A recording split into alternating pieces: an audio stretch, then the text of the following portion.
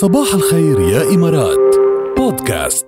لحظة طولوا بالكم علينا يا جماعة، منزلكم ستوريات ثانية. يلا هلا بنكفي معكم بسلان والأجواء. يعني اليوم لازم نسمع غنية اسمها الجو جنون، بتعرفيها؟ ايه جو جنون كان جو جنون. ايه بس اليوم مش سهرانين، نحن عاملين صبحية جنون. لازم يعملوا لنا شغنية هيك. أمجد ثانك يو. بعدها الستوريات طبعا عم تنزل، وعملنا لكم هلا قبل شوي كمان بول على سؤال قالوا مدير. فيكم تفوتوا تصوتوا هناك على الانستغرام @الرابعة FM. مترو الأخبار. يا عمي قليلي هالجيل مالله جيل. شو عم يعمل؟ بيسوق على الايباد كأنه عم يعني عرفتي كيف يعني ماشي مش فارقة معه، عم بيسوق على الايباد. لك من جيل. مش معقول عن جد. أذكياء جيل تكنولوجي. يعني في طفلة عمرها 5 سنين قدرت تنقذ والدتها عبر تصرفها السريع تكنولوجيا. كانت والدتها عم تعمل لها كيك بمناسبة عيدها وهيك، ووقعت بالأرض، جاها نوبة صرع. طفلة عمرها 5 سنين بس دغري تصرفت، راحت أخذت تليفونها، هي بتعرف رمز المرور لأنه بتلعب التليفون وهيك، فتحت التليفون، فاتت على فيس تايم، طلبت أقرب الصديقة المقربة لوالدتها كمان هي بتعرفها، طلبتها، حكيتها، قلت لماما بالأرض، اجت صديقة طلبت الإسعاف، لحقوها على الآخر. تخيلي يعني بسرعة التصرف، ولأنه بتعرف شو تعمل وبتعرف هيدا قدرت تنقذ عن جد.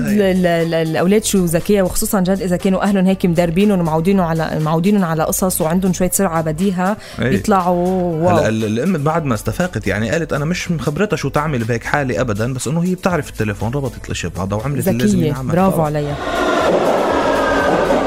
المحطة التالية أمير عم يخبر قصة كتير حلوة بنيجيريا. راح أخذ مطعم مثل ما هو حجزه بكامله كرمال يعزم صديقة بتعجبه ليتقدم لها للزواج وهيك، فحجز المطعم كله. تخيل مثل ما هو بس كرمال كرمال يستقبل وردة وبتركع وكذا حجز مطاعم طويلة عريضة. قبلت العزيمة وإجت على المطعم، وطبعا قبلت كمان بعرض الزواج، ولكن هي ما كنت بتعرف إنه هو أمير. عرفت كيف؟ ما بتعرف انه هو من عائله مالكي، وقبلت طبعا بالزواج، وهذا الشيء لفت له نظره اكثر، فقبلت وتزوجوا. هلا صارت زوجي له، بنقول لهم الف مبروك بالرفاه والبنين. المحطه الاخيره. هلا الحمام بيتسابق. الحمام في سبق حمام، بعرف في كش حمام انا، بس في سبق حمام كبير عملوا سباق. والله بيصير بهالعالم بيصير كتير اشياء. مؤخرا تتويج حمامه بلجيكيه عمرها عامين كاغلى حمامه بالعالم، من بعد ما وصل سعرها بتنقذي يعني 1.3 مليون يورو. سعرها 1.3 مليون يورو. طب ليه وصل سعرها؟ لأن أغلى حمامة سباق بالعالم، سريعة كتير.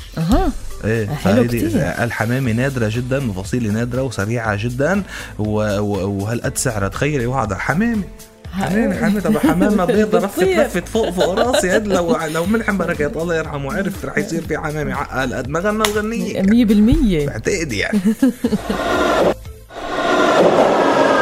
مترو الأخبار.